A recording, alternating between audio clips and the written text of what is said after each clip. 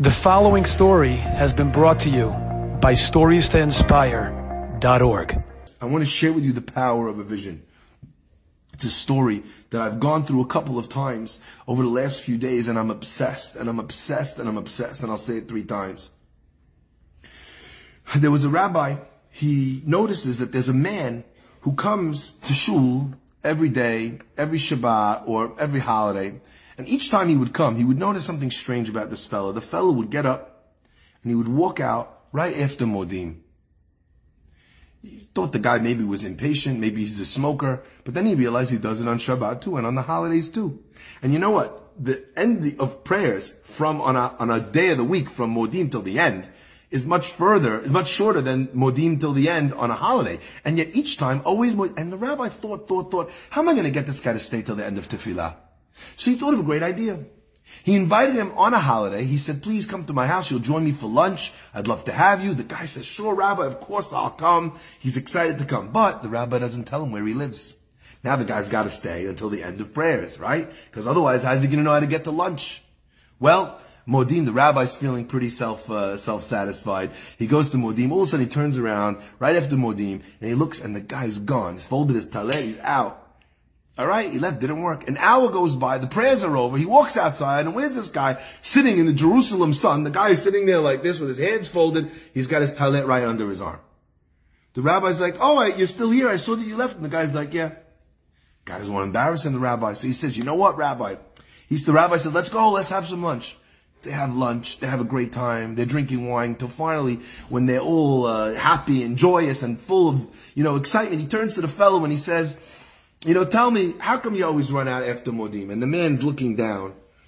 And all of a sudden he looks up and his eyes are red. And the rabbi feels bad, like, did I need to bring this up? Maybe he's embarrassed.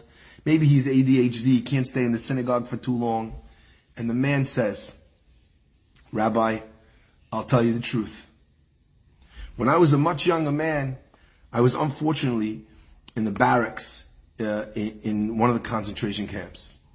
And there was an elderly man there who was like the guide of all of us. He was like the father of all of us. And one day he walks in and he pulls out from underneath his shirt, his uniform.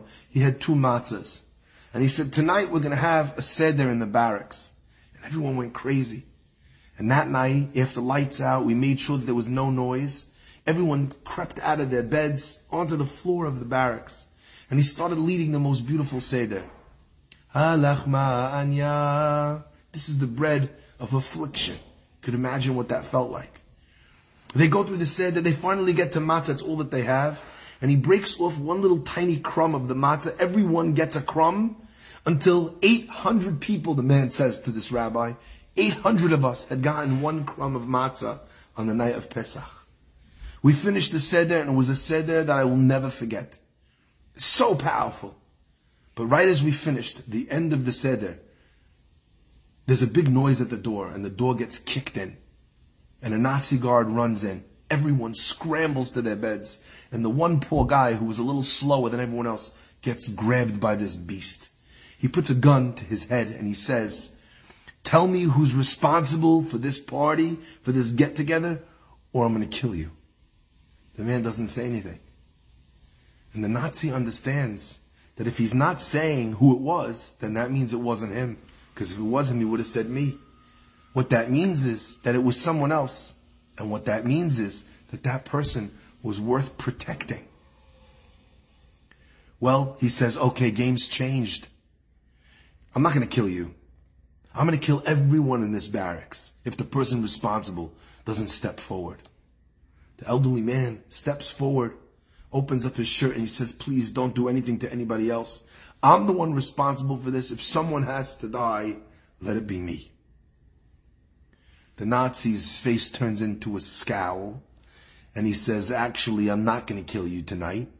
This is too good for you. I'm going to wait till tomorrow when we can get all of the people from all of the barracks to stand there. We're going to drag you up to the gallows. And we'll kill you in front of everyone so that every single person can see what the price you pay is when you don't listen to the Nazis. Everyone's there. They take the man up. And before they string him up, They ask him if he has any last wishes. And the man says, the truth is, my last wish is if I could speak to my brothers and sisters before I die. They grant him his last wish. He comes to the edge of the podium, the edge of this large stage, and he says to his Jewish brothers and sisters below, he says, my entire breeder, my dear brothers and sisters, I wish I could give you some food, some drink, some comfort. I wish I could save you. I wish I could do something for you. But I don't have any drink and I don't have any food and I can't do anything for you. I'm powerless. But there's one thing that I do have. There's one thing that I can do. I'm a Kohen. And I can give you the blessing of a Kohen.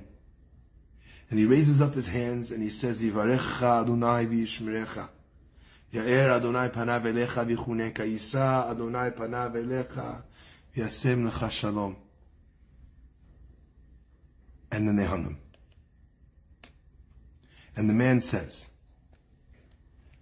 as soon as I got out of that camp, the first thing I wanted to do was ensure that I married someone who wasn't Jewish, so that the children that I would have would not be Jews, so that they would never be hunted in the streets the way I was. That was my first thought. And I found a woman, and I fell in love, and she loved me back. And it came time to get married. And when it came time to go get married, to go to the wedding, I couldn't do it.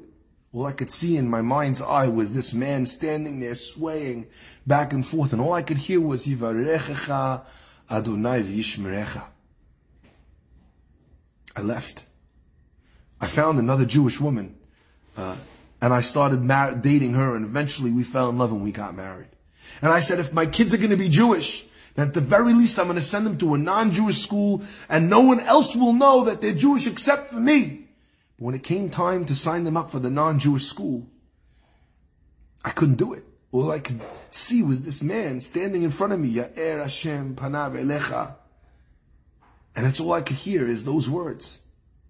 And from then on, every time, if I ever wanted to steal something, if I ever wanted to break Shabbat, if I ever wanted to eat non-kosher, the only thing I would see is this man, Yisa Adonai panav elecha v'yasem lecha shalom. He says, now do you understand why I go out before Modim every single day?